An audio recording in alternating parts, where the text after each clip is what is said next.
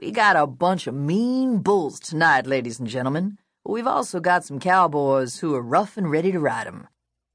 The announcer's twangy voice reverberated through the cavernous arena of the Will Rogers Coliseum in Fort Worth, Texas. 8 seconds. That's how long a cowboy has to sit on top of that bull. Doesn't sound like much, but it's the longest 8 seconds you can imagine.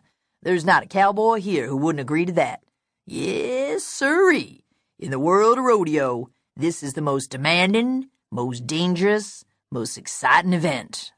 That's why we save it till last. Marcy looked toward her two guests, pleased to see that they were enjoying themselves. Bringing them to the rodeo had been a good idea. What better way to introduce them into pure, undiluted Texana? It was like a baptism of fire. The announcer said, "Our first bull rider tonight comes from Park City, Utah, and when he's not bull riding, Larry Schaefer likes to snow ski. Here's a real thrill-seeking young man, ladies and gentlemen, coming out of chute number 3 on Cyclone Charlie. Ride 'em, Larry."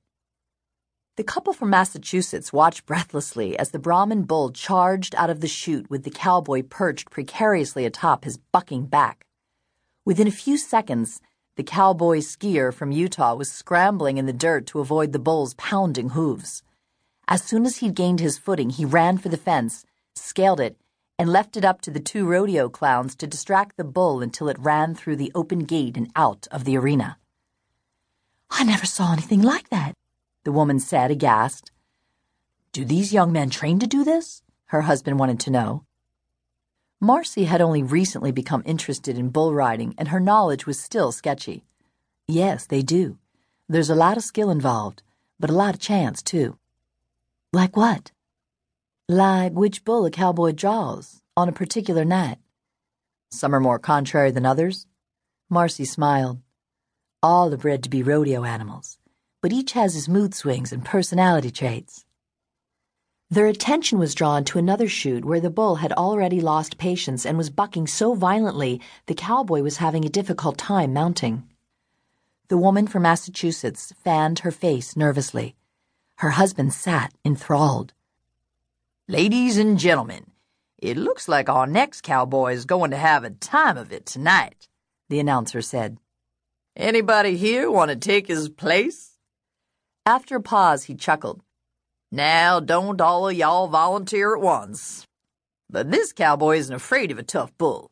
In fact, the rougher the ride, the better he seems to like it. He rodeoed for years before retiring from it. Took it up again about a year and a half ago. Not the least bit intimidated that he's a decade older than most cowboys who ride bulls. He hails from East Texas. Anybody here from over Milton Point way? If so, put your hands together for this young man from your hometown, Chase Tyler, as he comes out of chute number 7 on El Dorado." Oh, my God! Unaware of what she was doing, Marcy surged to her feet.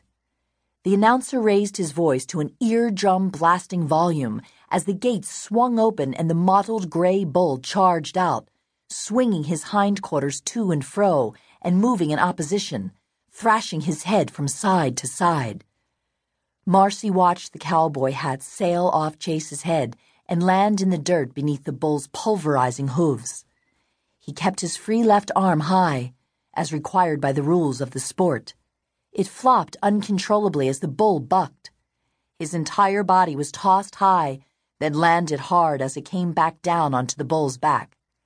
He kept both knees raised and back, held at right angles to either side of the bull, rocking back and forth, up and down on his tailbone. The crowd was wildly cheering, encouraging Chase to hang on.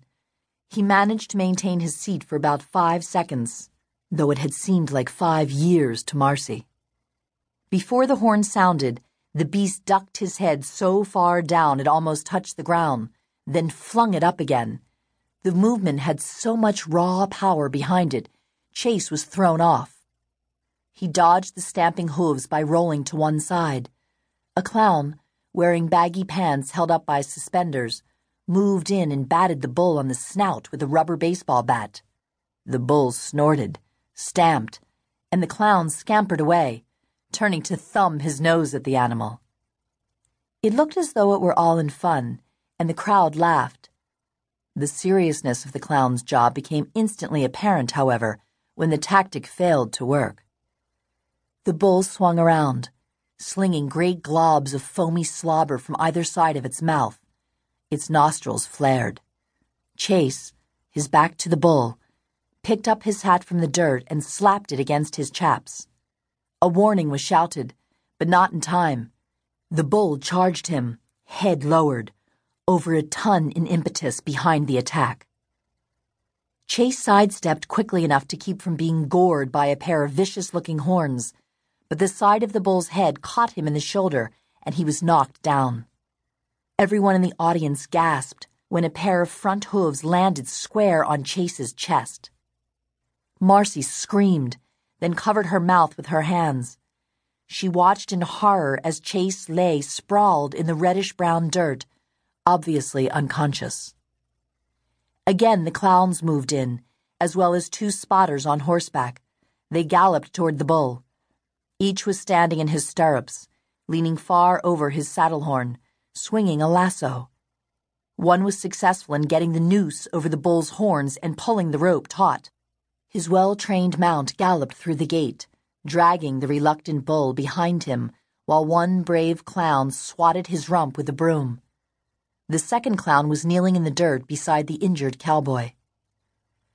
Marcy scrambled over several pairs of legs and feet in her haste to reach the nearest aisle.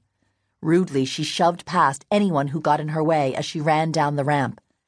When she reached the lower level, she grabbed the arm of the first man she saw. "Hey, what the—" "Which way to the place where the people come out?" "Say, lady, are you drunk? Let go of my arm." "The barns, the place where the performers come from, where the bulls go when they're finished." "That way." He pointed, then muttered, "Crazy broad." She plowed her way through the milling crowd buying souvenirs and concessions. Over the public address system, she heard the announcer say, "We'll let y'all know Chase Tyler's condition as soon as we hear something, folks."